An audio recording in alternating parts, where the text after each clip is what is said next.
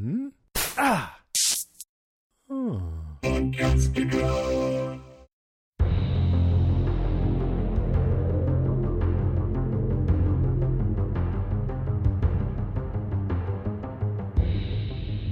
everybody, I'm Rima. And I'm Sean.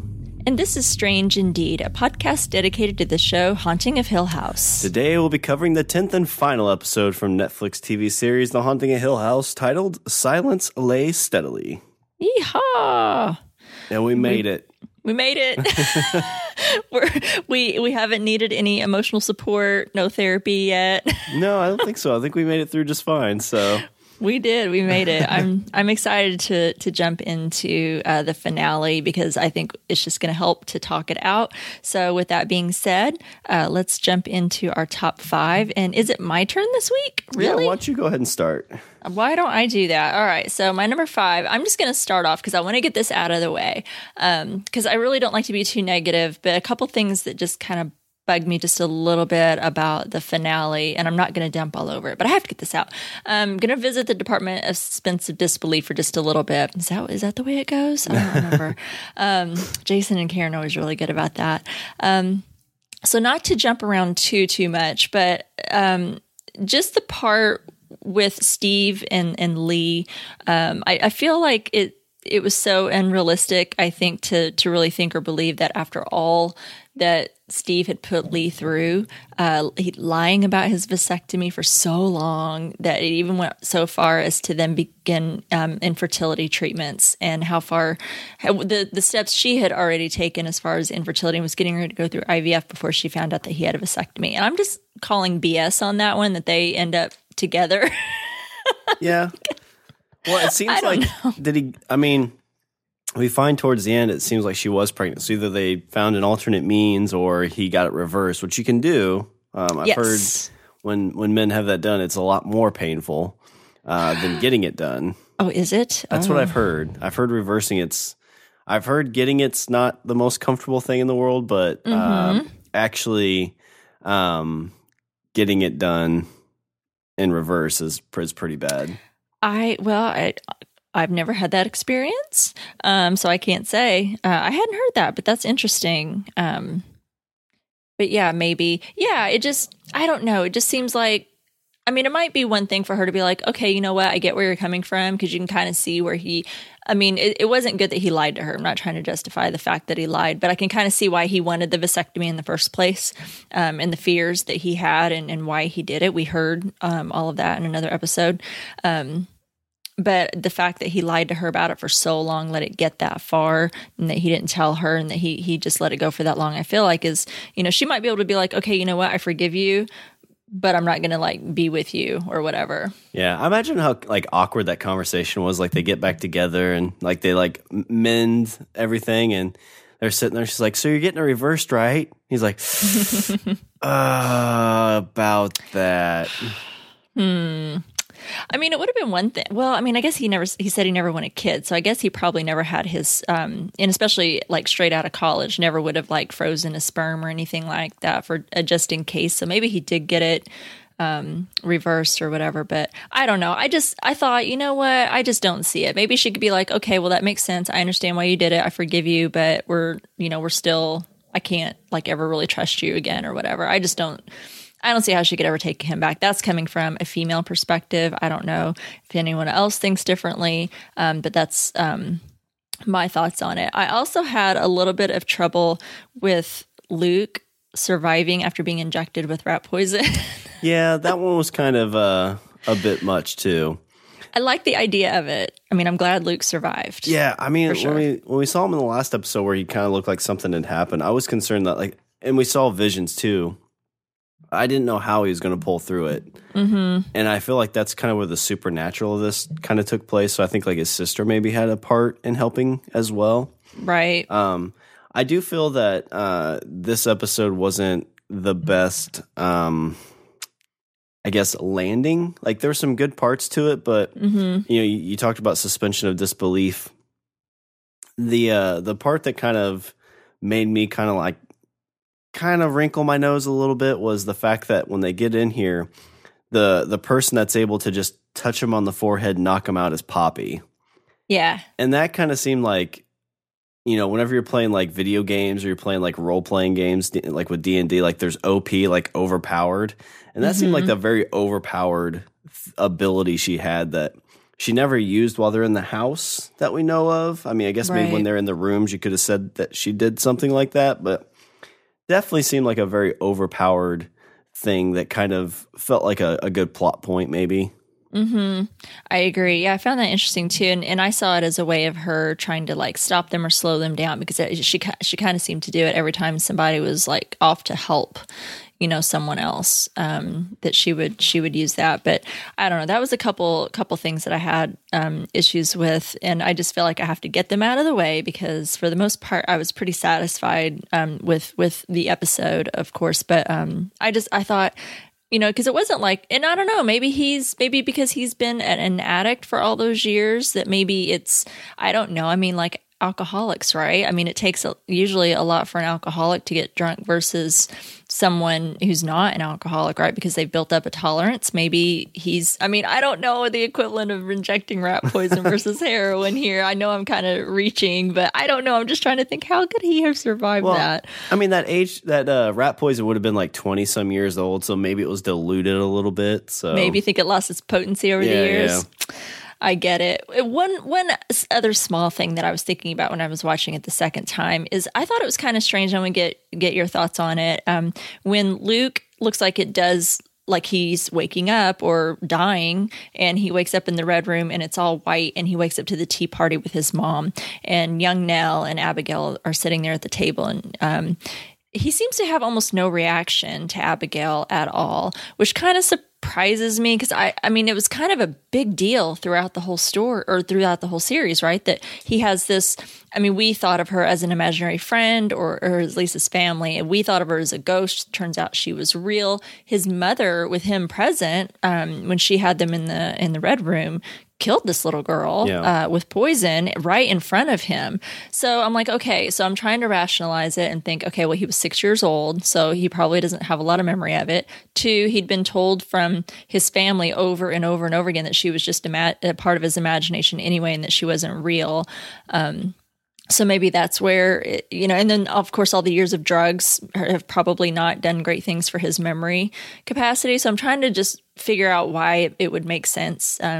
It's not a huge deal, but I just kind of thought, well, why didn't he have more reaction to Abigail? Like, oh, Abigail, oh my God, Yeah, I mean, I think it all kind of like what you just kind of said would be part of it. And the fact that like he's seeing his mother, who he hadn't seen in 20 plus years, and his sister, a young version of his sister too, I think was probably a big part of it. Yeah. And I mean, it seems like if you were told for 20 years that Abigail was a part of your imagination, she wasn't real, that you might kind of start forgetting about it and kind of not looking at her as a real person, which would be kind of my guess on it. Yep, I'm willing to let it go. I'm not hanging up on it or anything, but I had to at least mention it in my top 5 somewhere, because I thought I just have to get it out of the way, because I'm not going to feel good about it unless I just kind of get it out of my system a little bit. Other than that, I think I'm mostly satisfied. So I want to hear your number 5. Where you started off? So my number 5, I think you're going to see a pretty decent trend from at least my first 4, but this one's going to be Steve's vision. Oh, good. So I really enjoyed how we opened up to this very much a Freddy Krueger Nightmare on Elm Street. Like you're trapped in a nightmare. You're trapped. I think we mentioned like 1408 a few times, the Stephen King short story. Love that and one. Very much got that feel. Like you're seeing these things happen. You're like, okay, like. And they're doing great with flashbacks in there too, to make you feel like this was actually in the future. Yeah. And Steve is stuck writing his sequel to The Haunting of Hill House. We see him with his wife. It looks like they made up. She's pregnant. But clues just kind of start falling. It's like, this doesn't feel right. Like, this feels like we're in the dream of a Freddy Krueger nightmare. We're being tricked here. And, the light bulbs kind of start flickering for Steve as well. And he kind of starts identifying, he's like, wait a second, something's not right here. I don't remember, I can't remember anything. And, he keeps saying, well, you haven't wrote it yet. And the imagery of when his ghost wife at this point, his image of his wife, talks about like him killing everything, and she like touches her belly and like ends up turning into like this black, like what we've seen of the ghosts. And like the realization of what was going on was just so unsettling. And there's so many like to me, those are, it's like the Matrix kind of stuff too. Like I always think like if you're in a moment like that where you're like, oh shit, this isn't real, like how much that would mess with your head. And Steve got that firsthand, not only with his writing, his family, but also his wife and a potential future kid that, you could probably make arguments. And if we watch this whole series over again, how do we know they're even out of the house now? You know what I mean? What if they are stuck in some kind of reality in the house? I mean, I bet if you watch this, you could make a valid argument for that. You must have been reading some stuff online. That's all I'm going to say. Yeah, there are some thoughts about that. I like that. But I like exactly what you said when talking about. I like the realizations that they all have when they're all kind of having these dreams, because so many. I mean, that's kind of what it's like, right? Is it seems real. I mean, you look at that and it looks real. That is their house. And at first it did kind of throw me off to see Lee walk in and she's pregnant. I was like, oh, are you kidding? They got together? Wait a minute, what? And I'm kind of like, no way would that happen in real life. And I already talked about that in my number 5. But it seemed real. And I think that's kind of like what real dreams are like, right? When you're dreaming, it feels really real. And then all of a sudden it doesn't. But then you're sitting there and you're thinking, you're like, how did I get here? Like, you don't remember how you got there. Yes. Or what happened to put you there. Like because it seemed like this just came out of nowhere. This was just a scene out of nowhere. And that's kind of how your dreams are, right? I mean, when you are in it, or at least for me, most times when I'm in a dream, there's like no beginning to a dream. It feels like you're just plopped in the middle of something that's happening. And you're like, you don't know how you got there. You don't know where it started. And you don't really know, how you got there, but it feels really real until it doesn't. I can't tell you how many times I have dreams where I wake up and Sarah Michelle Gellar's right there, and like we're post something that I don't know. First thought that goes to my head is like, oh my God, my wife's going to kill me. And I didn't even get to enjoy any of it. I don't even remember any of it. You don't even remember it. That sucks. You missed all the good stuff. I know you're the slayer, but my wife is a mean old lady she's not a mean old lady. She's just a strong-hearted, willed lady that'll right cross. Sarah Michelle Gellar should be afraid of your wife. I'm going to say that. For sure. Yeah, I like that. I thought that was really great. Steve's was probably just almost my favorite because because Lee giving him like the most scathing remarks in the most polite way possible was a little bit joyful to watch, because I'm a little bit, Steve's not on my good side right now. So it was quite joyful the way she was going at him. And that visual of her where it was like the baby is truly eating her from the inside out, and how she is just like deteriorating was a great visual. I mean, so great. I mean, her lines, I'm just going to repeat it real quick. She says, you eat it and you shit it out, and then and only then is it real for you. Normal people's lives are flesh and blood and muscle and bone, but not yours, darling. Oh no, your life is plastic. You are a plastic parasite, a plastic hack, aren't you, honey? So of course you don't remember how you healed our marriage or made our baby, because you haven't really seen it, have you? You haven't shat it out in prose.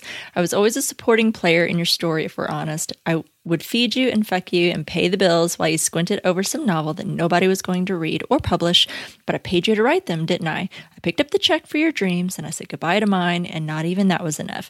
Don't lie to me, honey. I wasn't real. If I was real, you never would have walked out that door, but I wasn't, and you did. And now this little one, she won't be real either. Oh, she's kicking. She's hungry. She must be an eater like her dad. And then this last line really got me. She says, if she is my love, if she eats me from the inside and I burst like a blister, will you lose your mind like your mother? I was like, damn. This lady's got some bent up frustrations for sure. But yeah, that was, oh my gosh. Those ones like, wait, are you really, like, you wouldn't really say that to me even if you felt that way, would you? And I like Steve's too, because I think at this point we weren't sure what was going on. Like, you may have had thoughts, but with the other siblings, you knew they were dreaming, obviously. Right. So it was kind of interesting to see this kick off with Steve. So my number 5 is just Steve's vision. I like it. Well, that was my number 4, and I said what I wanted to over that one. So that was really good. That was just one of my favorites, for sure. So we'll jump into my number 4 then, if you're ready. So my number 4, falling in the line of the siblings, I'm going to go with Shirley's vision. Okay. So, oh, yes. What another one of my favorites. So what we learned, so we had talked about this before. There's some guy, some handsome looking dude, raising a glass randomly throughout whenever Shirley's probably, I don't know if it's when she's feeling guilty or what. I think so. Yeah. I think it is. When she's feeling that guilt, that's when she sees him. Yeah, because when she catches her husband and Theo in the closet, that's the first thing she sees is him. And we had talked about, I was like, well, maybe she went to some kind of convention. You called it. You get credit for that, yeah, Sean. they kind of like are eyeing each other. And that's what we find out. And again, love that they played this as like, it was replaying this moment. And we see her, he buys her a drink. And the thing is, too, both are married, so both are in like 100% in the wrong. Yep. So, he eyes her, gets her a drink, and, she could have let it go. She like points to her ring, and that could have been the end of it. But no, she buys him an appetizer, a big old appetizer that nobody ever orders off the menu, and sends it his way. And it was really cool, I think, how they did this, because I think it played on her guilt a lot, where they play through the whole thing. It's the very ending of the night, and he says something about her coming up to the room, and she cuts him off, right? And sees the ring, and he walks away, and that's the end. What you think is the end of the thing. She's like, oh, maybe she didn't do what we thought she did. But he comes back and replays everything. Is like, there's something about whenever characters that are in a historical event come back and like almost do commentary on it that I love. You see it every now and then, but he comes back into frame and starts talking about, it's like, but that's not what happened, is it? Yes. And basically talking like, he's in her head, knows exactly what she was thinking. It's like, once you saw that ring, that's what sealed the deal. You went back up to my room. We had that nightcap, and you didn't tell anybody, essentially. And the cuts are so deep here, too, because he's talking about, like, what were your kids like? So-and-so was like 3. What was the other one, like 1 or 2, not even out of diapers yet? And just like the cuts there and the guilt that she had been feeling for so long over this, just all on Front Street here. And so I don't know if trying to think back with Steve too, if this was supposed to be kind of like their worst nightmares or not, but definitely was really good imagery again here with Shirley. Oh my gosh, I loved it. And I'm glad that we got, and like I said, I'm totally giving you credit for that one because you called it as far as the situation and who this guy was. Why did we keep seeing him throughout the series when he did appear in front of Shirley? I'm really glad we got that story because it definitely gave us more backstory about Shirley and kind of what her problems are. I mean, we saw some of it come from childhood, but we saw what all of this was going on through adulthood and what her ghosts were and what she had to be guilty about. Everybody had a thing here, right? But yeah, I'm so with you. I loved that when it was like he was, they'd had this friendly, completely platonic conversation, at the bar, call it a night. And you had to know that's not what happened. Yeah. And you're exactly right. I loved it when he came back and he goes, it's not what you said, though. You looked at my ring, and then I said the thing about the carnivorous biped, and you said, let's see what kind of martini it makes. We walked out of the bar, across the lobby, into the elevator, and you had that martini, didn't you? How old was Jay then? 6, and Allie was 2. It had been diapers and bills for years, and you had just bought the business, and it was in the red, and life was loud. It was hungry, too. Oh, I'm digging this writing, and it was just beautifully done. James Lafferty really played this tiny little part so well. And I love that. I got a kick out of that too. Just like you did. Loved it. But yeah, that's my number 4. So one theory we had looks to be true. I think if we talk about it, there's another theory that you had that I believe has come true. But for my number 4 is just Shirley's vision. I liked it. And I'm glad we got a little bit more James Lafferty on our screen instead of just the little raising the glass with the little nod. Yeah, he got some commentary from him too. So he did. Good. I think I read that he's friends with Mike Flanagan, who is the director and was show running the show or co-show running, I believe, and did helped with a lot of the writing and stuff too. So I thought that was kind of cool. So yeah, if you're a One Tree Hill fan, gotta love James Lafferty. Good number 4. Well, my number 3, it's going to just kind of be short and sweet, but we keep having this theme, and boy, did it really kind of scream aloud in the finale here. And that's this constant eating metaphor.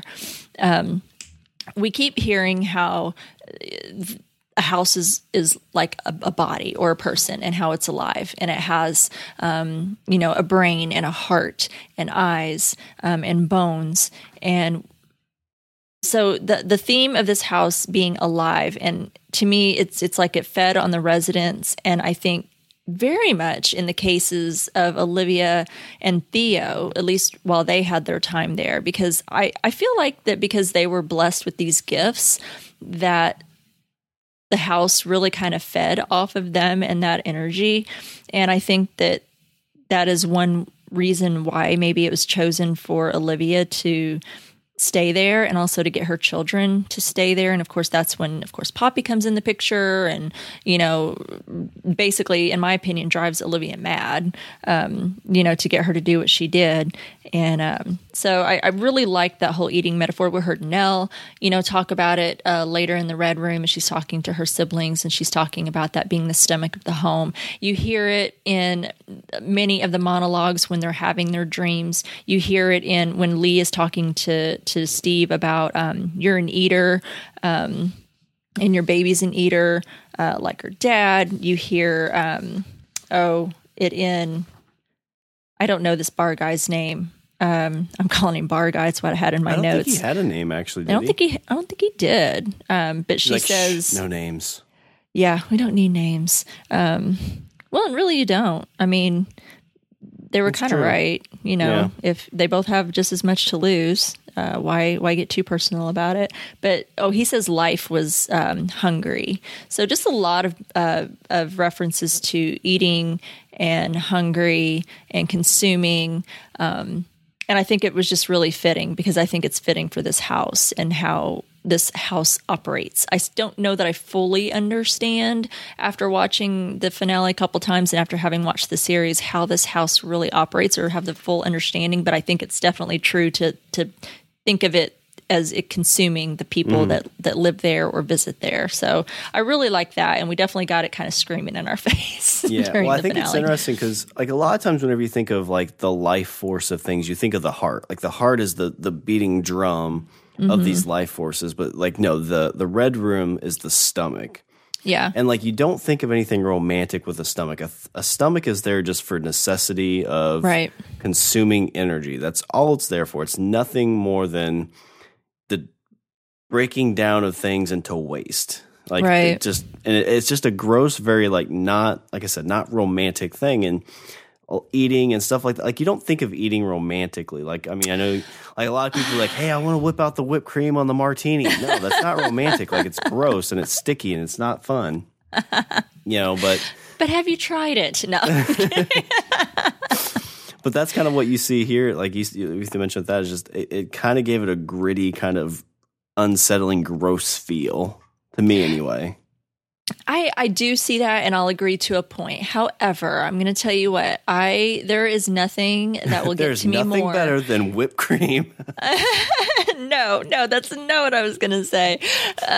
More like, if you want a way to my heart, get me a margarita and mozzarella sticks. And you have found the key to my heart. Feed me and give me some alcohol, and I'm yours. So now you guys know the secret. I've let the cat out of the bag to what it is. But that part, at least as far as stomach and food, is, to me, romantic. Just a little bit. I'm not going to lie. Anyway. A good combo platter of, like, potato skins, mozzarella sticks, chicken fingers. Like, oof, that's living. I just had that, by the way. So we're on this. We got that same junk food. Yeah, I'm still trying to cut some weight. So like I'm just craving food left and right. I know, it's terrible. Well, see, it's the holidays, and I've already been kind of terrible with the holiday leftovers, because you just have so much darn food in the house. So I've been trying to stay away from most of it. But then my kid is also visiting, and we're just not good influences on each other when it comes to food. So we literally just went and grabbed some, mozzarella sticks sound really good, right? Yeah. Oh, man. I mean, between my wife, me, and the kid, like, the kid's like, I want pizza. I'm like, you know what? I do too. Let's order some. I made some meatballs over the holiday season, like homemade meatballs. Oh, my God. They were delicious. Aren't they amazing? Secret ingredient with your barbecue sauce, a little bit of jalapeno jelly. Yes. Actually, it was really good. That is really good. But see, that's not too terrible. That's protein. That's true. Meatballs are protein, That's and true. that's what you got that protein because you're trying to pump up. That's right. But I put it on my mom's, like 6 of my mom's homemade rolls, which are nothing but yeast and flour. Well, then, yeah, carbs. So that wasn't good. But if you just been down in some meatballs, you can like get rid of that sugar, and that cancels. That we'll just say that protein cancels some of that out. But you had to go add the bread. Sorry, that's okay. We're all doing it. I had way too much stuffing. So. New Year's coming around, so new year, new me, right? That's right. I don't like New Year's resolutions. I really don't. I don't do resolutions, but it is not a resolution. But just once the holidays are over, I can be like, okay, no more junk food. Get all the food out of the house, and get back on track. Yeah. I gotta lose that probably 5 pounds I've gained since the holidays. Anyway, totally getting sidetracked. That was my short and sweet number 3. What is your number 3? I like it. So going on my themes, let's go with the next kiddo in this group of family, Theo's vision. Mm-hmm. So Theo's was a little of the group's probably the smallest because she ends up being with her significant other. Yeah. Pretty hot scene, I would say. It was. It was very hot. I mean, not going to bury the lead, but, I gotcha. No words, dude. No words. But unfortunately, like they had to ruin my buzz because all of a sudden when it's getting into like Skinamax mode, all these hands start coming out and pull her out of it. Yeah, that was icky. But Theo again, like she's got a lot of anger issues and things like that. But she seems, I kind of feel like she's the strongest one out of the group, though. Yeah. Like even though she has like she has to wear the glove, she has commitment issues. It seems she's still the strongest of the group in understanding kind of what's going on. Right. And I think you kind of see that here when she pops out. So it's definitely very short and sweet, I guess. I don't know if you have much more insight on her kind of scenario, but. Well, hers was kind of short and sweet, and you're right because as far as how damaged all the kids were out of everything that happened, whether it was from childhood trauma or just things that they had done throughout life that caused them guilt, like with Shirley, she still had her own guilt, and I did find it impactful because I really like the actress that plays her, and I really liked her girlfriend Trish. I'm glad we got to see Trish again. I think that I loved her monologue that she had when she's telling the story of Mr. Hill. Probably have that. She tells Theo, fear and guilt are sisters. I knew a man once who knew those sisters well. They kissed his eyelids as he slept, and every morning he went just a little more mad. So he built a wall to keep it all outside. But those 2 sisters, they were in there with him, even there. That silly man thought his wall would keep them out. There was just enough room for him and them. So he was trapped behind that wall, afraid and guilty. And his voice left him, and he scratched and whimpered, and his fingers were shredded on his own bricks until his scratches just sounded like rats in a wall. He felt small, so small, but that was his dream. And when he woke up, he was tall, so tall for always. Yeah. And I was like, oh, the tall man with the bowler hat, William Hill, was so good. I love all those monologues. But Theo's dream sequence, I think, like you said, definitely does revolve around her intimacy issues because she is in bed with Trish and she can't feel anything, right? So her gloves are off. She can't feel anything. And that's like what happened when she touched Nell. She talked in, it was episode 8 when she said that she couldn't feel anything. And I think that really scared her, just feeling nothing. And then, of course, Trish goes into her story about William Hill being driven insane by fear and guilt.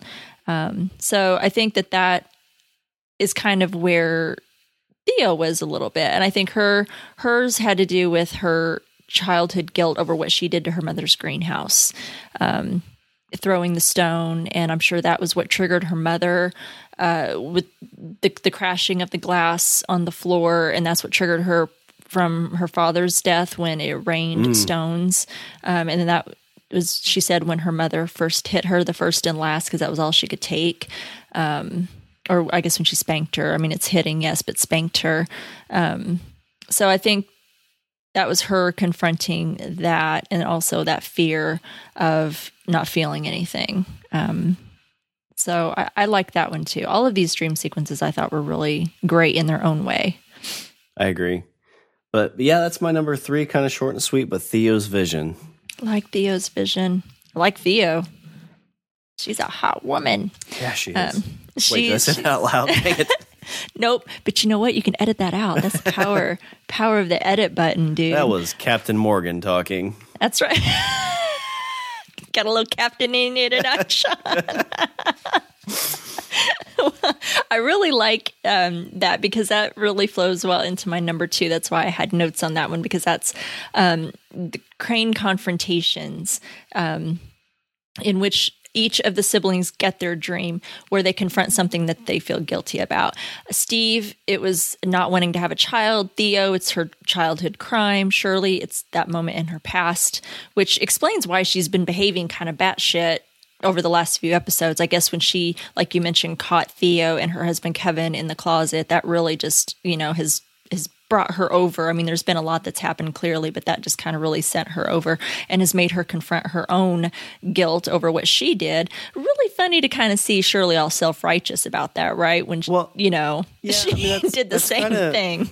That's kind of the thing you see in those situations where, like whenever somebody like confronts somebody about something, it's like, did you do such and such? And they get real defensive about it. It's kind of like, wait, why are you getting so defensive about this? What are you hiding? Exactly. And that's kind of what she was doing there, which... It's exactly. And when you know now the story of what happened, it totally makes sense why she behaved. I mean, she probably, would have been upset, but she really, really kind of took it, I thought, to the edge when she's not even willing to talk to either one of them or hear them out. That is kind of going way beyond. So it should have probably been a pretty good indication to us that she might be guilty of something herself.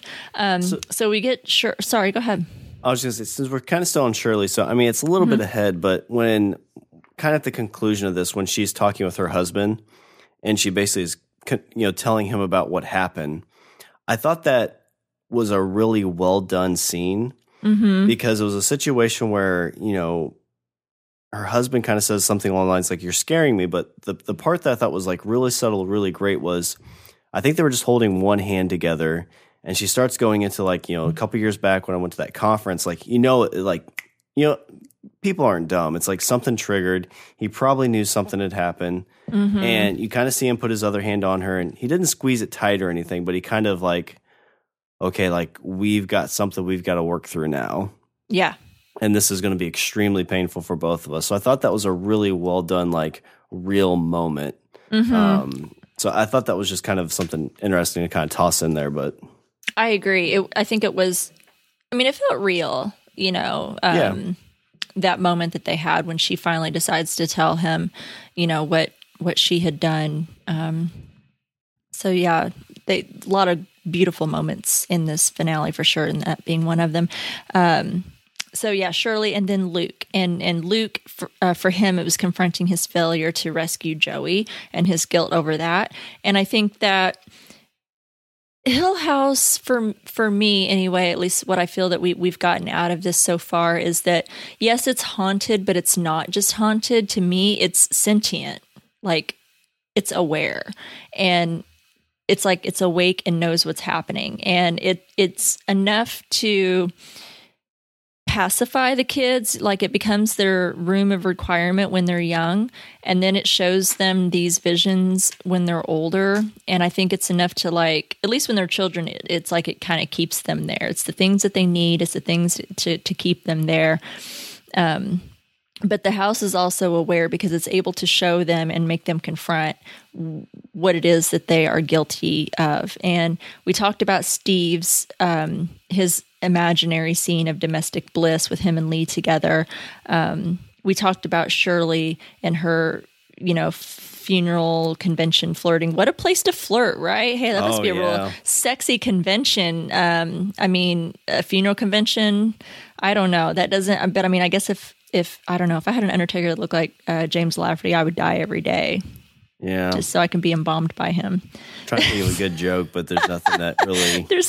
Trying to find something funny. There's almost always something funny that goes along with death. I'll think of something here in a little bit. It's like, hey, a lot of stiff things around here, huh? I knew you would get something. I was waiting for it. Nice. Very nice. Talked about Shirley and her self-righteousness, and how she's so damn uptight, and her exterior, which masks her flaws, just like the rest of her siblings. We got Theo's dream sequence that we talked about. Then Luke. Luke, who imagines that he's in a hotel room with Joey, who apparently just never magically disappeared. She was right there the whole time, and she offers him drugs. And it was kind of sad. I thought, my God, he did not willingly put that needle in his arm. He said no. And I thought, God, just knock that poor kid. I mean, he was so proud. He said, he's like, no, I'm 90 days. He's like 92 actually. And he did not voluntarily put that needle in his arm. And I was just devastated for Luke. And what I thought was also interesting is Nell's coming in, and God love her, Nell. I mean, it just broke this whole 20 minutes of this finale, I just couldn't stop like crying. It was so beautiful. Nell coming to like bop her siblings on the head or whatever to bring them out and bring them back. But Luke, I feel like kind of rescues himself, because he actually does succumb to that overdose. And he wakes up at the tea party. And of course we know waking up is like the equivalent to dying. And it seems, of course, I mean, this looks like when Olivia's like, but this is a gift, we're together, and this is what we've been waiting for. And I know that you want to be here because we've been hearing you trying to get through the door all of these years. But little Nell there is trying to convince him otherwise. She keeps telling him, did you notice that she was telling him don't and go? Yeah. Like she did before when she appeared at his bed when she was older and dead. I thought it was nice to a nice little callback to that when she just kept saying, go, don't. And then, of course, again, with like the reference to eating, where they're saying that it's being fed to the outside world is better than being fed to Hill House, because that's what's real and it's life. And that's better than being stuck in this dream or being awake in Hill House. So I really liked all of that. I just want to talk about all of the confrontations and what exactly that they were confronting. And I thought they were all really well done, and I loved all the monologues. I loved the writing. I thought it was great. That was my number 2. I just kind of went right into you from yours. Yeah. I mean, my number 2 really is just kind of finalizing my sibling visions as Luke's visions. Mm-hmm. And you kind of talked a little bit about it, but again, it's just you see this guy who's gone through so much just emotional and physical. Just, I mean, this of the family members, I feel like he's the one you have to feel the most sorry for. Mm-hmm. And he gets 90 days sober. His twin sister dies, and you see him come back, and his dream is the person I think that helped him get sober, and he's in a hotel room with her, and she's like, hey, let's just get well one more time. Yeah. And you go from that where he's like, no, I don't want to do it. It's like, well, you already did. And he gets to see that in his arm. And not only is that like the worst thing ever that he gets to see, but then now all of a sudden he's in a room with his mother, his twin sister, and Abigail, in a moment where like your mom's welcoming you home and telling you to wake up, which is death. And I mean, just this guy's mind at this moment just has to be going bonkers it's a lot to take. And then that visual of his friend Joey and her melting freaking eyeballs. Oh yeah, where she talks about the soldier, where she's like, oh, I see what he understands by the wallpaper. Yes. They had some really good visuals in this finale. One with Lee with the baby basically eating her from the inside out, and her just that color coming through her, and then the melting eyeballs was like, oh, okay, there's some disturbing things here. That was really good though. Yeah, I feel I'm kind of torn between who really had it worse in this series, Luke or Nell. I mean, those twins just... I guess it's because they were the youngest. Because when you're younger, you believe more in magic. You're more susceptible to certain things. You're more innocent. Whereas like Shirley and Steve were older. So you know how when you get older, you kind of stop believing in certain things, and you kind of, just kind of get past that into, out of childhood and kind of going into young adulthood. Theo was kind of well on her way just a little bit too. She was kind of, I feel like, on that fence just a little bit, a little young, but also crossing over where Shirley and Steve were. But the twins, like Olivia said in a previous episode, they still need their mom. Or maybe someone said that. Yeah, I think that so. They still need their mom. And, the older kids don't really need their mom much anymore, but the twins still do. So I feel like that those two really got put through the ringer. I feel like it's, I don't want to say neck and neck with Nell and the bent neck lady thing, as far as which one had it worse. But they both had it pretty terrible. My heart broke for Nell in this too. She had some great words. Yeah, I liked you it. Think about it. Nell was the one that really saved them all too. Like, it wasn't the mother; it was Nell. I know. Yeah, Nell coming to save her siblings and pull them out because she didn't want them to be stuck there. She wanted them to live. When she's like telling Luke, as he's fighting for his life on the floor, and she's like, "You have to live, because that's so much better for you than being here." And I think that was kind of the whole point of the whole thing. So I love that. That was good number 2, which leads us to our number ones. I can't believe we're here already. So my number 1 is just Silence Lay Steadily. And I'm going to talk about the ending here and the series as a whole. Doing some reading, getting some opinions on what people thought about the ending. I heard, I think, a lot more people that loved the ending than others that didn't. But I don't know. When I was watching it, it just felt like there was no other way to end it. To me, it felt right. I know a lot of people had their own issues with it. But while there was some horror, I mean, for sure, you cannot deny the scary parts in the horror. Yes, the house was haunted. There were scary moments. There were ghosts and things that happened. But I feel like at its core, and what we've talked about all throughout, us talking about the series, is that at its heart, this is about a family drama. Oh, yeah. It's a family and the drama and the traumas that it's went through and what they've had to go through. And I felt like it's always about them being able to defeat and overcome that horror in both physical and metaphorical ways. Talk a little bit about the Dudleys. The Dudleys I thought were interesting and where they were coming from. I felt like they learned a little bit about them. I feel like they were a lot more emotionally damaged than what we were first led to believe. And that they were so afraid of the real world, they sheltered their own daughter from it. But I think that that's been the theme since the beginning, is like living your life versus dying. And when Olivia and Hugh are outside the Red Room talking, and she's like, they're dying out there. And he's like, they're dying in there. And that's not what we want for them. We want for them to live. And that's what we have to do as parents, is we have to bear witness to that. No matter what they go through, no matter whatever suffering that they go through, no matter what they go through in life, we have to bear witness to it. That's part of being a parent. We can't shelter them, which is essentially what Olivia is wanting to do. That's what she was wanting to do by trying to draw them all to the house. And she succeeded with Nell.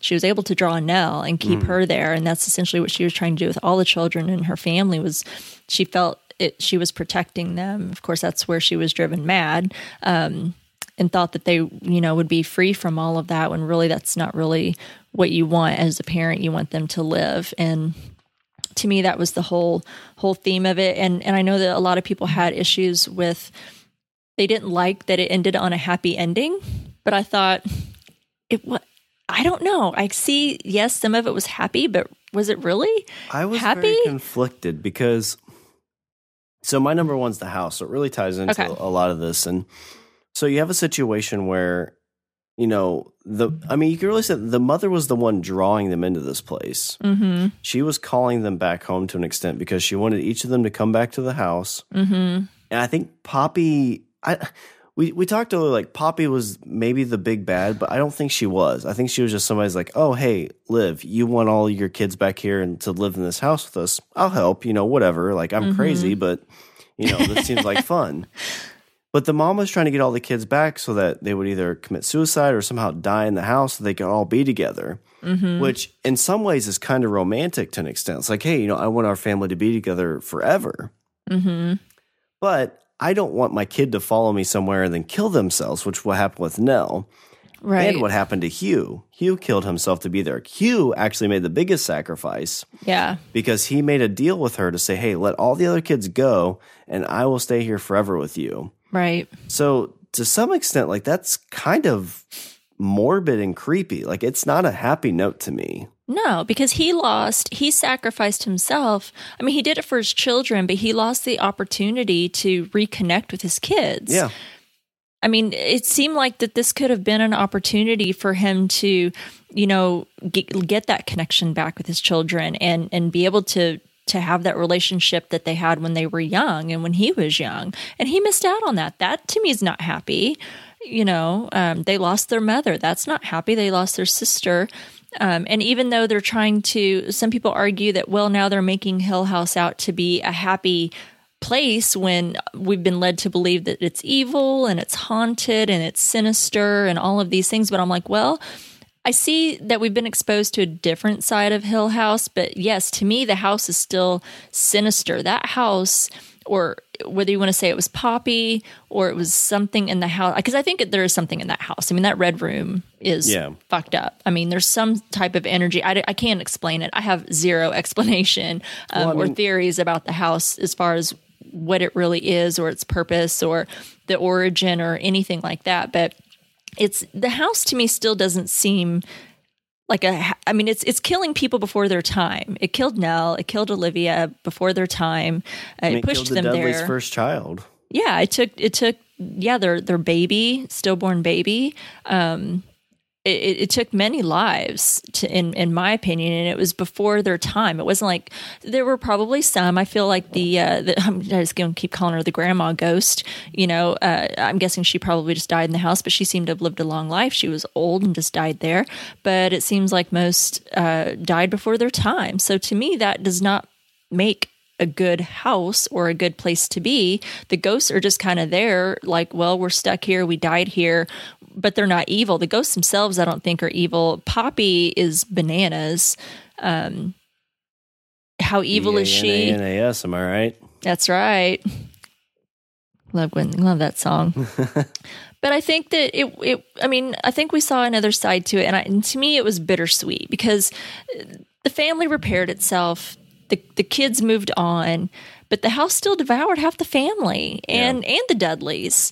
It took Abigail. It took their newborn baby. It might have been a nice ending when Clara Dudley, she was old, and Mr. Dudley wasn't that just a beautiful scene in its own way? Yeah, that was the only thing where it kind of made me like, well, maybe this house isn't too bad. Because I mean, again, you think about it, like the Dudley scenario, besides their kids dying sooner than they should have, but like Hugh was like, I'm going to burn this fucking place down. Right. After he found, because again, we find out that Abigail is the Dudley's kid. And he's like, yep, confirmation. This is an evil house. I want to burn it down. They're like, no, you can't, because I can have my child here. Like my child's gone, but they're here still. Mm-hmm. And yeah, that moment when he was running through the woods and took her in there, like I kind of had that like, oh shit, like I think I said oh shit out loud. Yeah. Like I know maybe it was like, are you serious? But like tears started drawing because that was the kind of moment that seemed the most emotional, because it was that was more of a sacrifice of, I'm going to make sure my wife passes away in this house so she can be with her kids for eternity. Right. Yeah, I do see the people's point who didn't like the ending, as far as, well, now you've just made it out to be this happy place where you can just spend eternity with your family. Hugh gets to be with Olivia, Clara and her husband, I'm guessing he's probably going to die there too, get to be with their children for eternity. But I mean, to me, that's what was really scary, is that the show actually sells you kind of on the idea that the house is a happy ending, because I don't think it is at all. I mean, I don't think it shows how you can kind of overcome, like I said, the kids overcame all of the trauma of losing their parents, their sister. They were able to confront their guilt and move on. And that's kind of what it's about. That's what you have to do in life, right? I mean, that's what it's about. The house to me is kind of like, it's an island where it's like, oh my God, we're shipwrecked, but I'm with my family on an island and we can survive. Okay, like that sucks. That's not great, but at least we're together. That's really what the house feels like. It's like, okay, well, we're stuck here, but at least we're stuck here together. Right. Yeah. To me, it was the way that it needed to end. There were some people that wanted it to end right when Steve walked out after he kind of gave his last look at the house and then walked out the doors. They wanted it to end there. They didn't want it to be the continuous little vignettes of, we got to see Luke celebrating his 2-year sobriety. You saw all of them together. You saw Theo and Trish together, and she's moving out. She's throwing her gloves away. You see Shirley having that conversation with Kevin, talking to him about what she did and confessing. So you see all of that happening, and people thought, oh, well, we didn't need that. We didn't need that.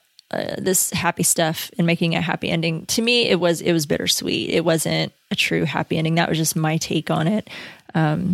Anyway, and I thought it was a great twist, especially the twist with Hugh when he goes out of the house. And I thought that was great. I'm like, what is he looking at? When they were carrying Luke out of the red room and he stops and looks, and we don't see what he's looking at, but it was after that conversation that Olivia and Hugh had.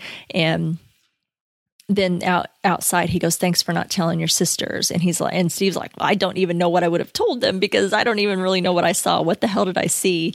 And then he learns.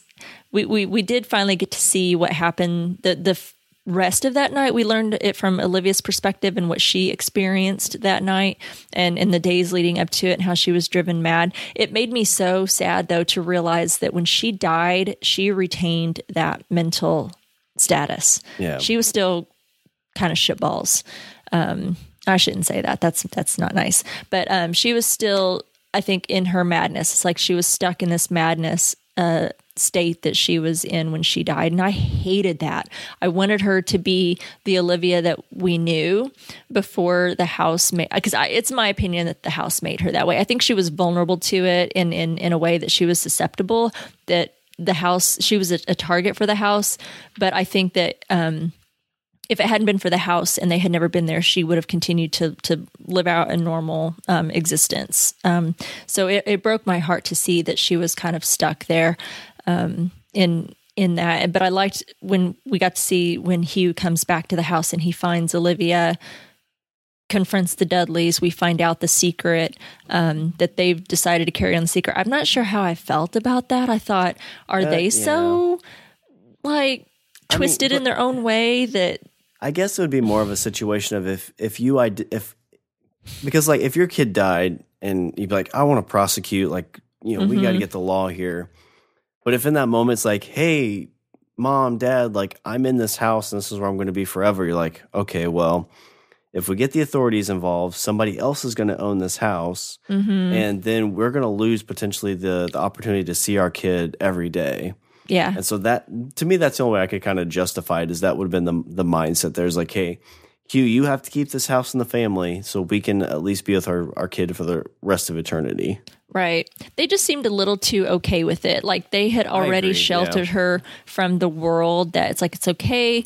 We'll be the only ones that mourn her. She never left the house. We're just going to bury her by the cottage that she loved out in the woods. It just was like...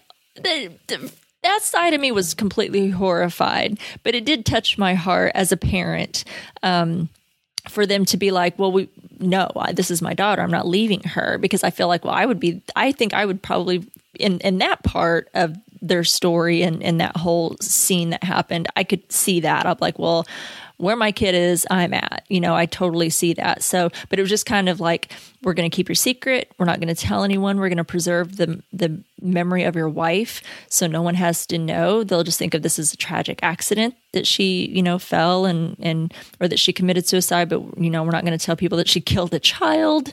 We'll preserve the memory for your children.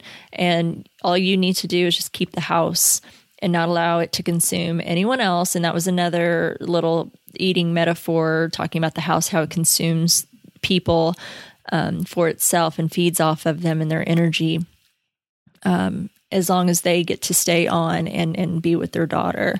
So I wasn't quite sure how to take it. It was just a little strange for me and off-putting, but it's like, well, at least now we at least know the story and kind of what happened, and, the promise that Hugh kept all of those years in keeping the house. Because I did think for a long time, like, why didn't he just get rid of the damn house? My thought was like what Luke tried to do was to burn the damn thing down. Right. It's like, yeah, why did he keep it? Maybe he couldn't, because if they weren't able to flip it, and then it sounds like it already had a little bit of a history of it being haunted. That's what that sheriff asked him when they discovered William Hill in the basement. He's like, so is it true? Is the house really haunted? So it sounds like the house already has its own little history, even prior to the Cranes moving in. But probably even more so because the tabloids were all over the story. Olivia killed herself. The house is haunted. All of these crazy stories. He probably couldn't have sold the house had he wanted to. So I don't know, but at least it kind of pieced it all together and put it together. And I was satisfied with it myself. I don't know. Do you have any thoughts about that? Did you think it was wrapped up good? What did you think? What are your thoughts? I mean, you kind of touched on a lot of the points. I felt like this was kind of one of those movies where like you definitely had a really good build up and a really good kind of like push in a direction, just kind of ended. Yeah. I feel like, we didn't really get any reason of why the house is the way it is, or if it is it anything? Is it just, so many people have died there for so long that it's just kind of built this cache of people? Right. Because, when Steve kind of leaves after going back and saying goodbye to Hugh, all the ghosts kind of follow him to the door like, don't go. We're so lonely. We're lonely here. Yeah, we're so cold when you're dead. My goodness. They didn't seem menacing. The only ghosts that seem menacing or that you would really fear are Poppy, because she was crazy. And maybe the basement ghost that attacked Luke in the dumbwaiter, because it did grab him and tore his shirt. I don't know what would have happened if they hadn't got to him when they did, but that one did kind of attack him. But all the other ghosts just seemed to be there. They just, even the bowler hat guy, he was super creepy. And in this episode, was he? I got the heebie-jeebies. What was the deal with? So that's I guess kind of the thing with like the questions that are out there is like, why did his dad's like, look at me, Steve? It's like, why can't I look at this dude? Is he gonna like ask me a bunch of questions and be like, hey, what is your favorite color? Yeah. Who won the World Series in 1920? Who won the World Series in 21? I had a bet 22? On that game. Can you tell me who won? I don't really have a good explanation for it. The only thing that I can think of is that like Hugh is totally cued into this house and these ghosts, and he knows exactly how they work. It's like he was telling Steve, he's like, it is so dangerous for you to be here because you don't even know or understand this house at all, and you just don't believe in it at all. So it's dangerous for you to go in there. I feel like Hugh is completely keyed in, and I guess he knew how Bowler Hat Man worked, and that's why he's have him. I don't know, because the gist I got is he didn't go back to the house at all. So like he hasn't like, because he seemed like he had a lot of knowledge about this house, but he had never been like back since the events. Yeah, I don't know. I don't guess he has been back to the house. That's what I kind of, from what Olivia was telling him, like, where have you been all this time? What have you been doing?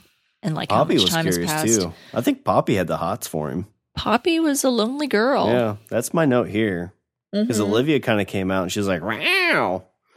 It was interesting to see how much control Olivia had over Poppy when it seemed the other way around, that Poppy was the one that manipulated, Olivia. And then she comes out and she's like, away. And that's like all she has to say. And Poppy's like going away. She's like, it's tough when your bed's cold. Poppy's been a lonely girl for a long time. I mean, I guess if anything from the show we can take is that, you can still get busy in the afterlife, right? At least that's the way Poppy's making it sound. I guess. I mean, let's hope. Yeah, I know, right? I mean, if we got to be dead, can we at least have a couple perks, please? But yeah, I mean, I think that's a good point, is that like Poppy wasn't like the orchestrator of all this. She was just kind of working alongside of Olivia. Mm-hmm. Yeah, those two, I don't know. I'm curious about those two for sure. But I don't know. That's what makes me think that it's not the ghosts that were bad. I think the house is bad. I think the house can make you bad and make you do things. I think Poppy also being there makes you do things. But the other ghosts just seem to be pretty harmless. I mean, you had the clock guy. The guy just wanted to clean the clock. and take care of the clock. The bowler hat guy just wanted his hat. He scared the hell out of Luke, but he just wanted his hat back. Yeah. And the guy in the basement, maybe he just wanted that scotch that they were throwing out. Maybe he just really liked those pajamas that Luke had on. Because he ripped the pajamas. I don't know. Maybe it reminded him of his own pajamas. That was pretty creepy. I will never forget that. Crawling out from behind those barrels will haunt me for the rest of my life. I can tell you that. It is interesting that as the episodes kind of got further along, it kind of got a little scarier. But like in the last 2 episodes, the ghosts weren't as scary anymore, to me anyway. The hidden ghosts were always scary, even though they didn't do anything. I mean, they literally just stood there. They didn't even move. Their hair didn't move. Their palms didn't twitch. Nothing. But they were the scariest damn things I've ever seen in my life. I think to me, it's more scary when they don't do anything, when they're just there and just present. Is just, that was enough for me. But I don't know. I thought it was satisfying how they all got to say their goodbye to Nell. Yeah, I did like that. Yeah, I loved how, Shirley's like, I'm sorry that I didn't pick up the phone. And she says, but you did so many times. Theo said, I'm so sorry that our last words were in anger. And Nell says, but they weren't, because they were conversing at that moment and talking. Steve, what did Steve say when he saw her? Oh, he was sorry that he didn't make her listen, or he didn't say something to make her listen. She says it wouldn't have mattered if you had. And she said, I need you to know that it wouldn't have changed anything. She tells Luke, when he's like, I don't know how I can go on without you. And she's like, but you don't have to. I thought her whole description of time not being like dominoes, but it was like rain falling or snow or like confetti, and that it's all around you. And that's what she is in their life. She's like, it's pieces. I'm there in your life and I'm sprinkled around like confetti. I know I'm paraphrasing there a little bit, but I just thought it was so beautiful, because anytime you've lost someone that in your life that's meant a lot to you, and you miss that person so much, and you always think, are they with me right now? Talking to them, or are they with me? I think that's such a beautiful way to think of that person or people, if it's been more than one, that they're with you always in that way. And I just thought it was so beautiful that she got to be with them and be there in that moment, and that she was the one that knocked them out of their dreams and made them aware, brought them together, and that they were over, that they had that final goodbye. I thought was beautiful. And I loved when she told them, she says, I loved you completely and you loved me. The rest is confetti. I just, if you weren't crying, I'm just saying. It was beautiful. I just loved it. I thought it was appropriate. Are you curious? I'll tell you what I read if you're curious. I don't have this in the news because I didn't know if people wanted to hear it. So if you don't want to hear, and you may have already heard what the alternate ending was going to be. Oh, I haven't heard. No, but I do want to hear. So Mike Flanagan, and if anybody's interested and you want the story, but you can Google it. So I guess the night before they were supposed to be filming, I guess everything had been written and ready to go, but they hadn't put it on film yet, if film exists. He had a dream about it and realized that that's not what he wanted, so they went with the ending that you see. So here's what they were going to do. Through all of the vignettes at the end, when we get the 2-year anniversary of Luke and his sobriety, we get Kevin and Shirley having their talk. We get Theo and so when you get all the siblings and all their vignettes, what he wanted was the window from the Red Room to be in the background.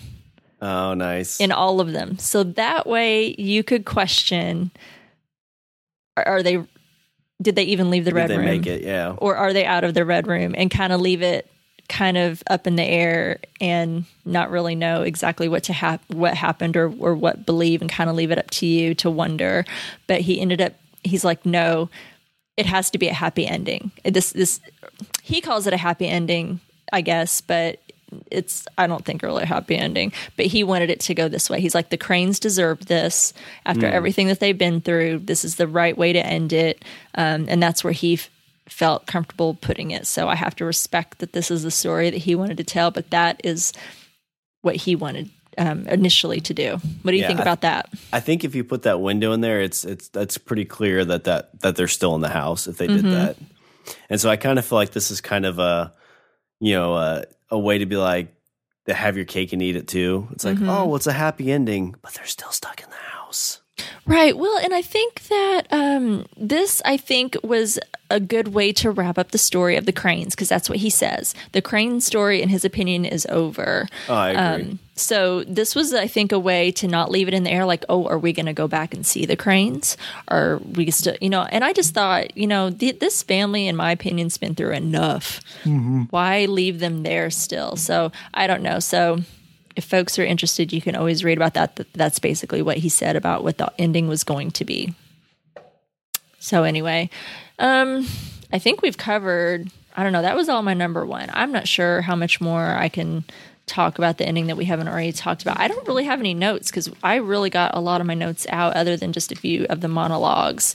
Same. Yeah. I know I was going to talk a little bit more like about the Poppy scene where she kind of like gets a little close to Hugh and Liv kind of says, hey, back off my Kool-Aid.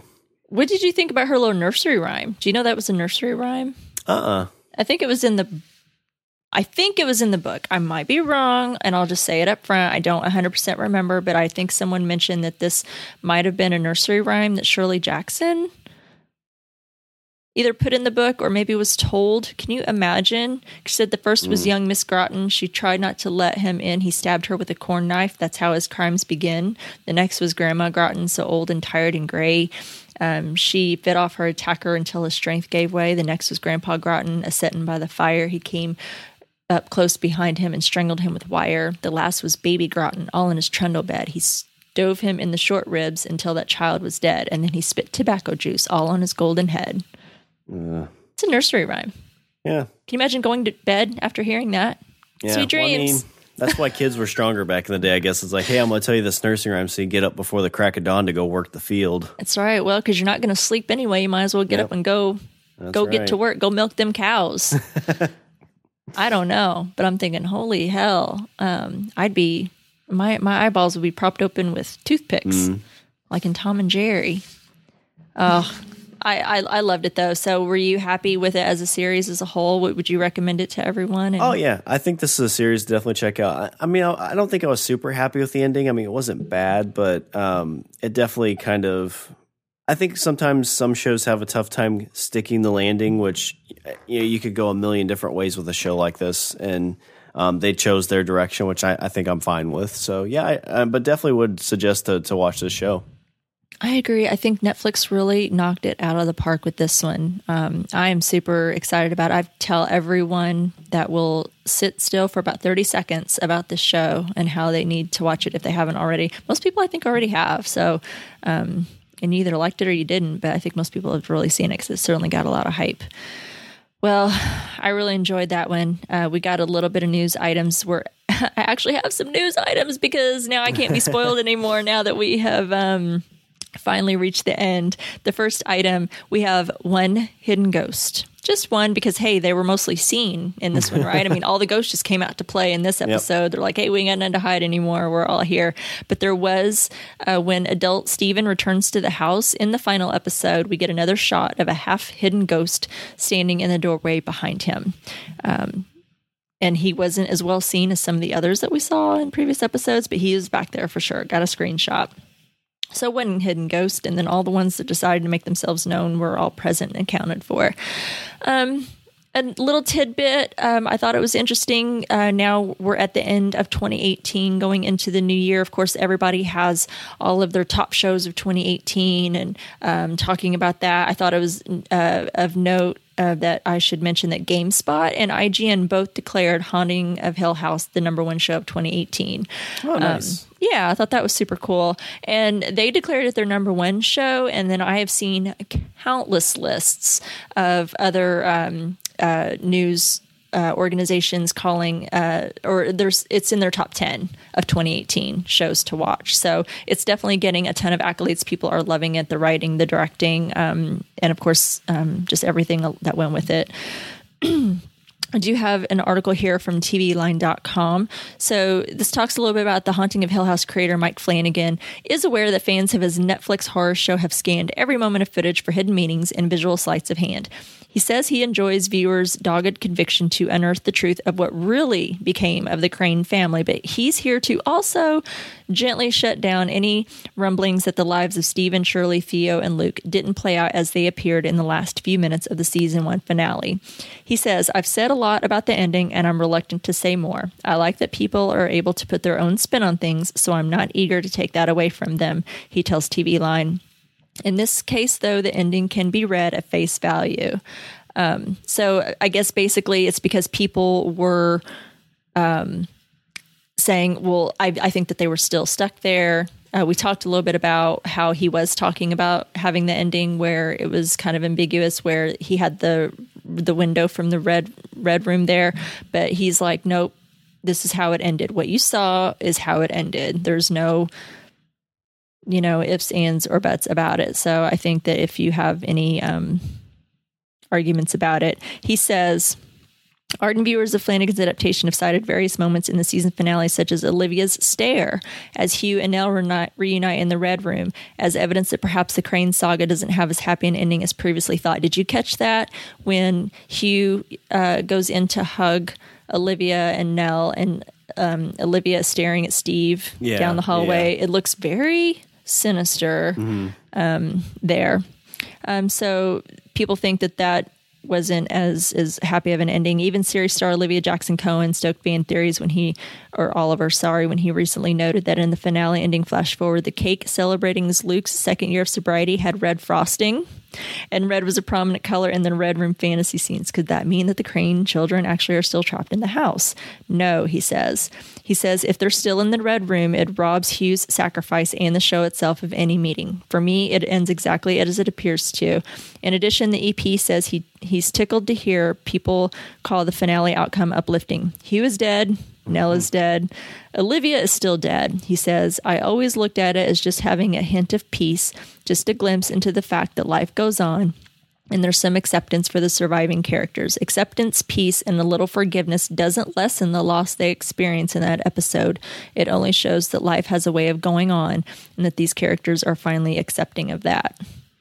That to me is perfect. Yeah, I agree with if they are stuck there, that does kind of rob Hugh of his sacrifice, but I mean, again, then you almost look at Olivia's as the big bad in this, because she tricked all the kids and everybody into being in this house after their death. Yeah. Well, I think she was just stuck in her own madness. And Hugh, I think, was so guilty of felt that guilt of not saving her and believing her, getting her out of the house earlier to kind of save her. And he probably felt some guilt over what he probably feels like was allowed to happen.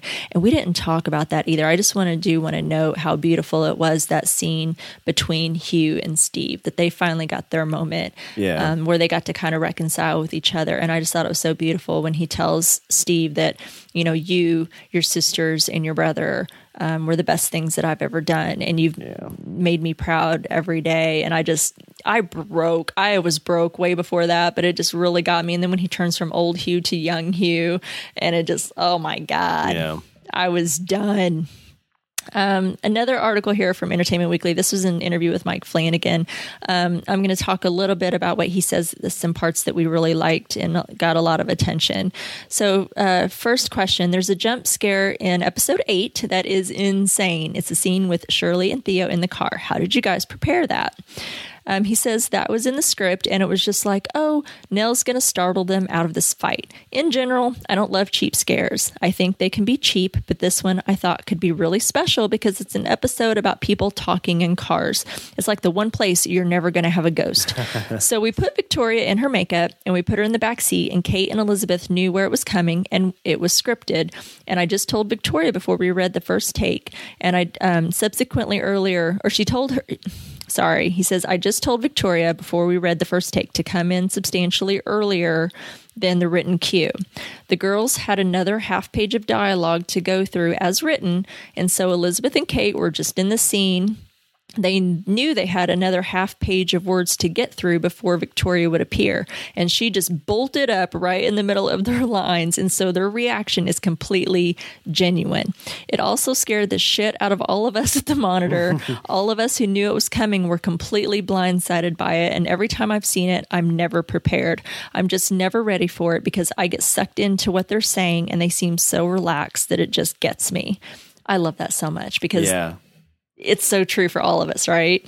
Well, I think that's a great way to do that. Because, I mean, as you're an actor, it's like, okay, here comes the scare. I got to prepare for it. But those genuine scares, because, I mean, again, like, you know, whenever you're sitting there and somebody jumps out of the corner at you, that's a genuine, like, fucking scare. And that's what they got here. Yeah, that was beautiful. I love that authenticity and the genuine reactions. Like you said, that was great.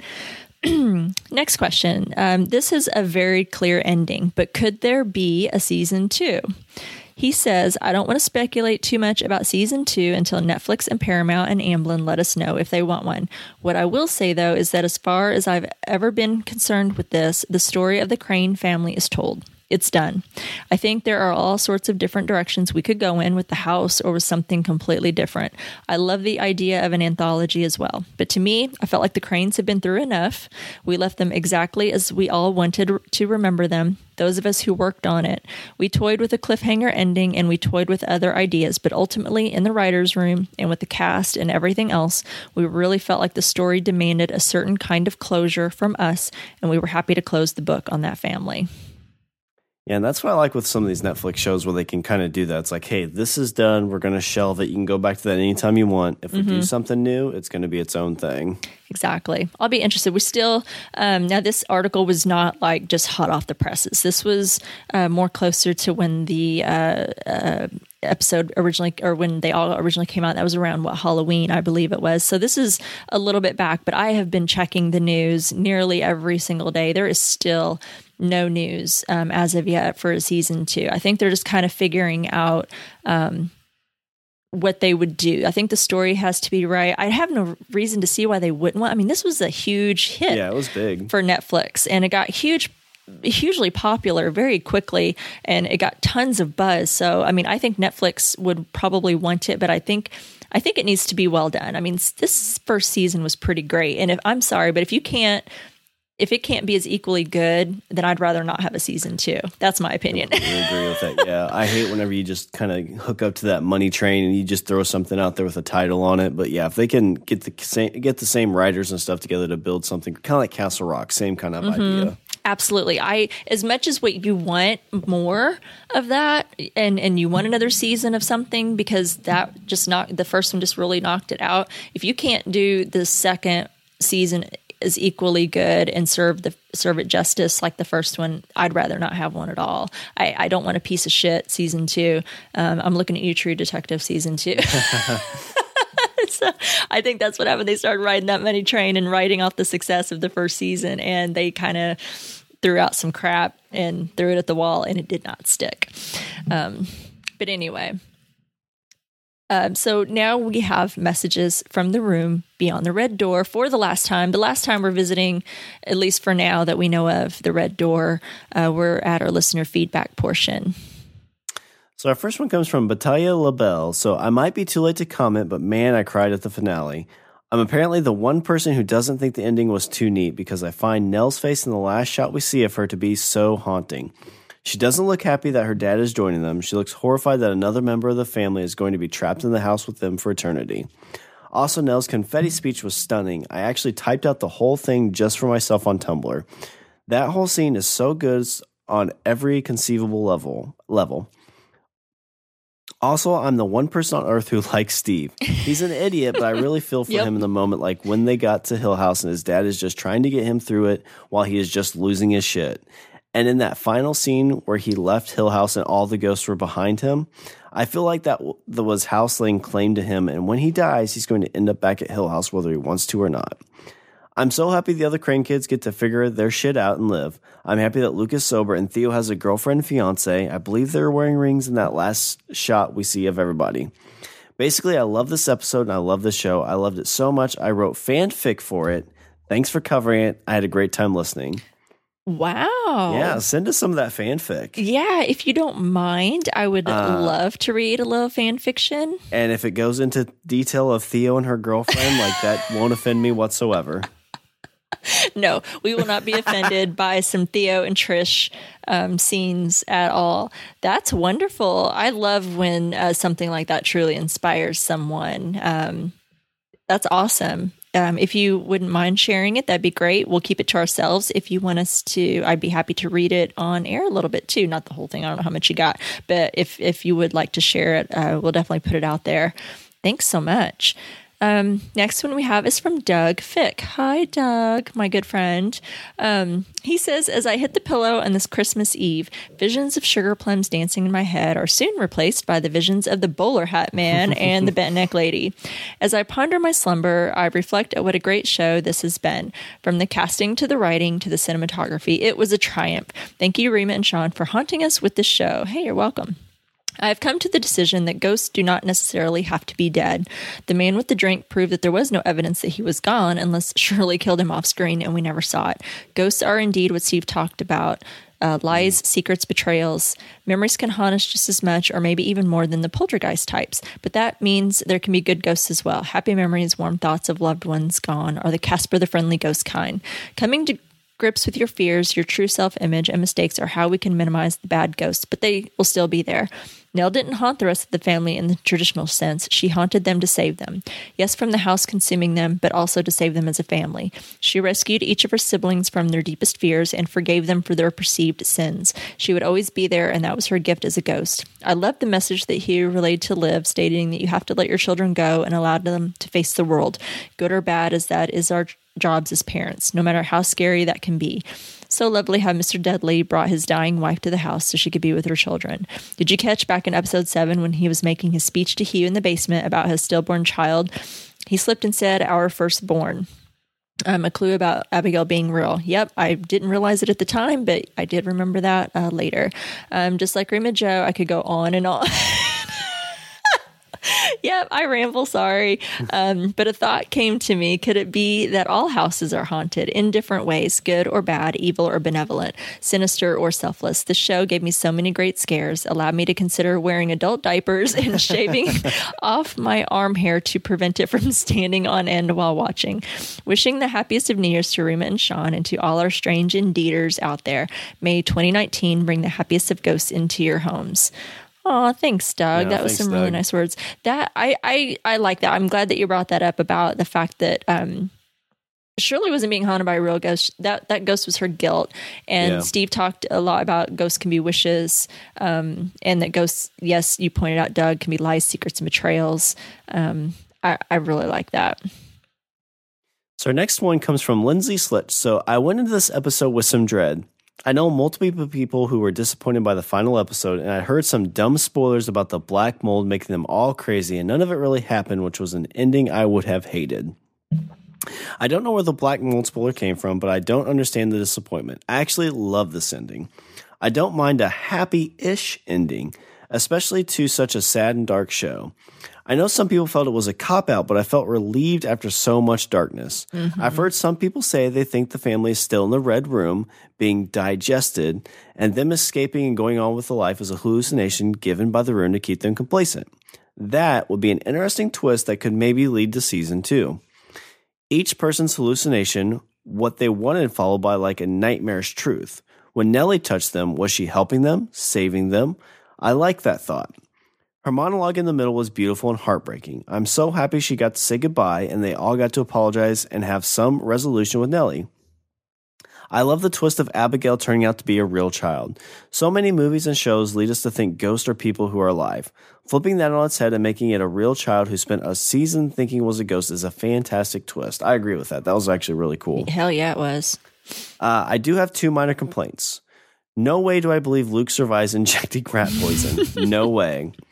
Did not love that Olivia, in a way, was a little evil in the end. I agree with that. I think she was a little bit evil there. Not evil, but just like you said, kind of just... She was when still passed away, she mad. was still, mad. Mad from the house.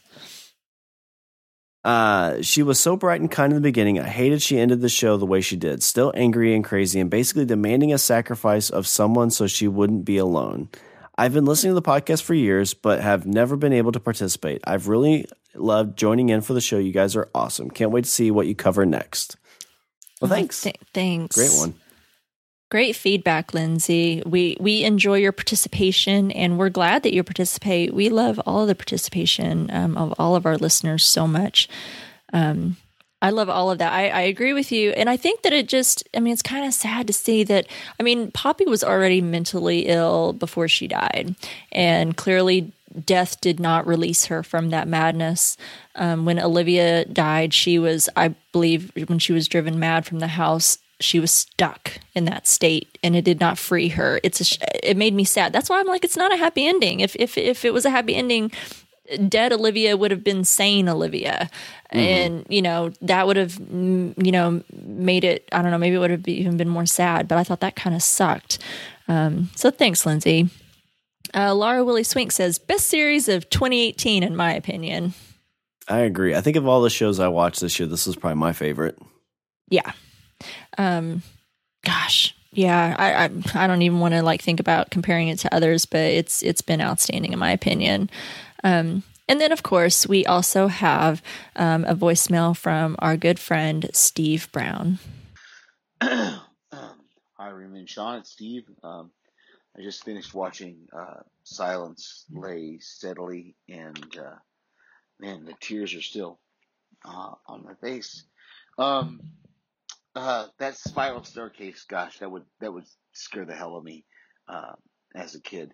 So I loved Annabeth Gish. Wanted to say to Rima, I really enjoyed. I liked the Reyes and Doggett seasons. I know a lot of people talk crap about them, those seasons for the X-Files, but I really liked that their seasons. I liked the interplay between Annabeth Gish and the guy that played Doggett.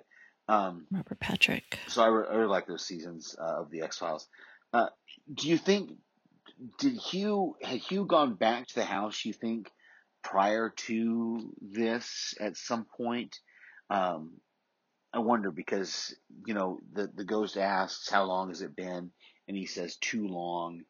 I just wonder if he's gone back at some point in between here because he knows to tell Stephen not to look at him when the Thin Man Buller ghost is walking by. I loved that it was the Nell ghost that was helping them all along the way, and it's kind of cool that the Olivia ghost was saying to wake up to die, but Nell was basically waking them up to live. I really liked that. I didn't notice until the second time around in the motel room with Joey and Luke that the bed switches from being two single beds to one double bed in that scene, and that kind of gives you a clue that it's the house messing with him. It's not just it wasn't a real thing. Gotta give props to you guys both that you were correct about Shirley's vision about the man, that it was someone she'd had a prior relationship with. Loved the Nell ghost continuing to say, or saying a couple different times, I feel a little clearer now, talking about how she realized she understood now. The first time I watched this, I knew that Hugh was dead. When there's that moment when they're taking Luke out of the house, and you see Stephen and Hugh kind of stop and look in one direction after Theo and Shirley have kind of rushed by that area and they've rushed down the spiral staircase. I think some people thought that was a goof, that why didn't Shirley and Theo notice? Well, because they weren't focused on what was to their left. They were focused on getting down that staircase. And so I knew as soon as I saw them stop and kind of look that direction, I was like, oh, Hugh's dead. He's a ghost. I remember thinking it the first time I watched it. I loved Mrs. Dudley telling them, let it starve, or telling Hugh, let it starve, when he wanted to burn the house down. And she's like, no, don't burn the house down because this is where the ghost of my child is. and she says, "Let it starve." I just love that line from her. And then I wept. I just wept there again at that last scene with Mr. Dudley bringing the body of, and I'm getting choked up now just talking about it. That Mr. Dudley bringing the body of his wife and us learning her name, him saying Clara. We made it here, and gosh, such a but yeah, but seeing the young Mrs. Dudley with the baby and with Abby next to them in the house, and knowing that they're staying there. Gosh. Oh, this has gone way longer than I thought it would go. I apologize for the length of this. Can't wait for the Black Mirror episode you're going to do, and I look forward to hearing what you thought of the finale. Talk to you later. Oh Wow. man, Steve, I was in the same boat. I was sitting in the kitchen and my wife was giving me weird looks like, what the hell are you watching? And after it's over, I go up and I just hug her and I'm like, our son's sleeping in bed with us tonight. I don't care. I know. Gosh, Steve, thank you so much. I always enjoy your voicemails and your input and what you have to say. And I find it very touching, that you were vulnerable and, admitting at how touched you were with the finale. So many of us were. So many people have shared. The fact that they've cried during so many scenes and episodes, and especially the finale. I'm right there with you. I cried. I know the entire, and both times when I watched it too. I mean, it wasn't, even though I knew everything that was going to happen, I knew everything that was going to be said, it still got me every single time. And probably the second time more than it did the first time, even because I just knew what was going to be said. So I wish I could personally thank everyone that was involved in the show, from the actors to everyone behind the scenes, for bringing such a great show to all of us, because it really was unexpected. I was just expecting a really great horror show or series, and I was expecting to get scared, and I did get scared, but I also got so emotional, and I was so invested in these characters, and they brought such a wonderful story to life, and I thought it was great. So I just want to say thank you to everyone that contributed feedback, that interacted with us through all of our social media sites. And whether it was just we're talking back and forth, emails and voicemails, leaving feedback, and just letting us know what your thoughts were and sharing your thoughts and your emotions with us as we go through this whole journey of the series, because it really was emotional for me, and it impacted. I think we all probably had some moments where we all felt that it really touched us in certain ways. So thank you, everyone, for being with us on this journey. It meant more to me than what I'll ever be able to communicate to you guys. So thank you so much for that. Yeah, thanks, everybody. Really appreciate all the feedback on this, and we're excited for you guys to join us on these journeys. And with that being said, so next week we'll be covering, it was just announced, I think, earlier this week, and it came out on Friday, December 28th. Rima and I are going to cover the Black Mirror movie titled Black Mirror Bandersnatch. Mm-hmm. So I've heard, and I think it's pretty much out there, this is a choose your own adventure movie. So I'm really excited to see what we kind of do for that episode. I don't know if we'll do a top 5 as much as a, hey, what the hell did you select? And exactly, because I feel like we may not come to the same endings. Who knows? Sean, this is new. I don't think the Theo and her girlfriend was an option. Well, I got there somehow, Rima. Stop judging me. Yes, Theo and Trish do get together and have an amazing scene together, right? But the description for this movie is: a young programmer makes a fantasy novel into a game. Soon, reality and virtual world are mixed and start to create confusion. I'm really excited to watch this. I have heard, and I don't think this is a spoiler at all for anyone listening if you haven't watched it yet, or to you, Sean. I haven't seen it yet either.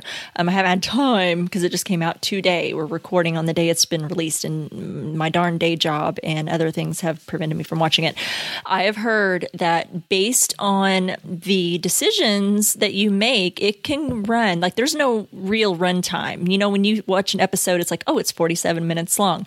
There is no legit runtime. I have heard that based on your decisions that you make, it can go anywhere from 1 hour to 5 hours. Oh, wow. That's pretty cool. Yeah, so I am super stoked to cover this. I think this is new ground that we're seeing here. I don't know. I hope it really doesn't become a trend, but God damn it, I just love Netflix and Charlie Brooker so much for coming up with this idea. This is very much a Black Mirror thing. This is so Black Mirror.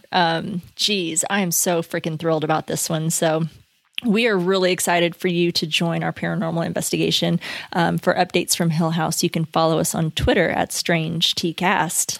You can like us on Facebook at www.facebook.com/StrangerTcast. You can check us out on Instagram at strange_indeed_pod. You can email us at strangerthingscastpod@gmail.com. And you can also find us on the TV Time app. And you can find Strange Indeed and a bunch of other great podcasts on Podcastica.com. So go out and leave a review for Strange Indeed or any of the other great Podcastica podcasts on Apple Podcast. And also, speaking of great podcasts, make sure to check out Sean and his other podcast, The Language of Bromance, that comes out every Sunday.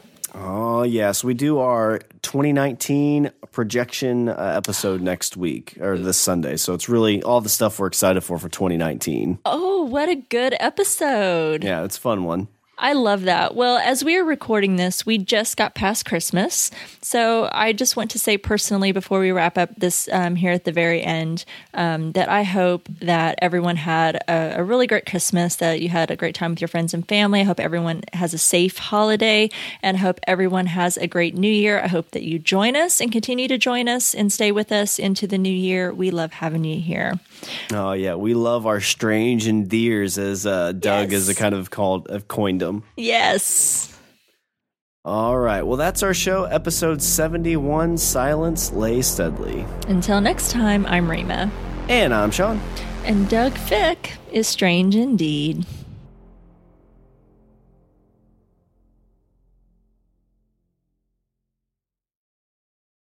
Mother's Day is almost here, and you can get her the most beautiful time-tested gift around. A watch she can wear every day from Movement. Whether mom's into classic dress watches, rare and refined ceramics, or tried and true bestsellers, Movement has something she'll love. And right now you can save big on the best Mother's Day gift ever with up to 50% off site-wide during Movement's Mother's Day sale at MVMT.com. Again, that's up to 50% off at MVMT.com.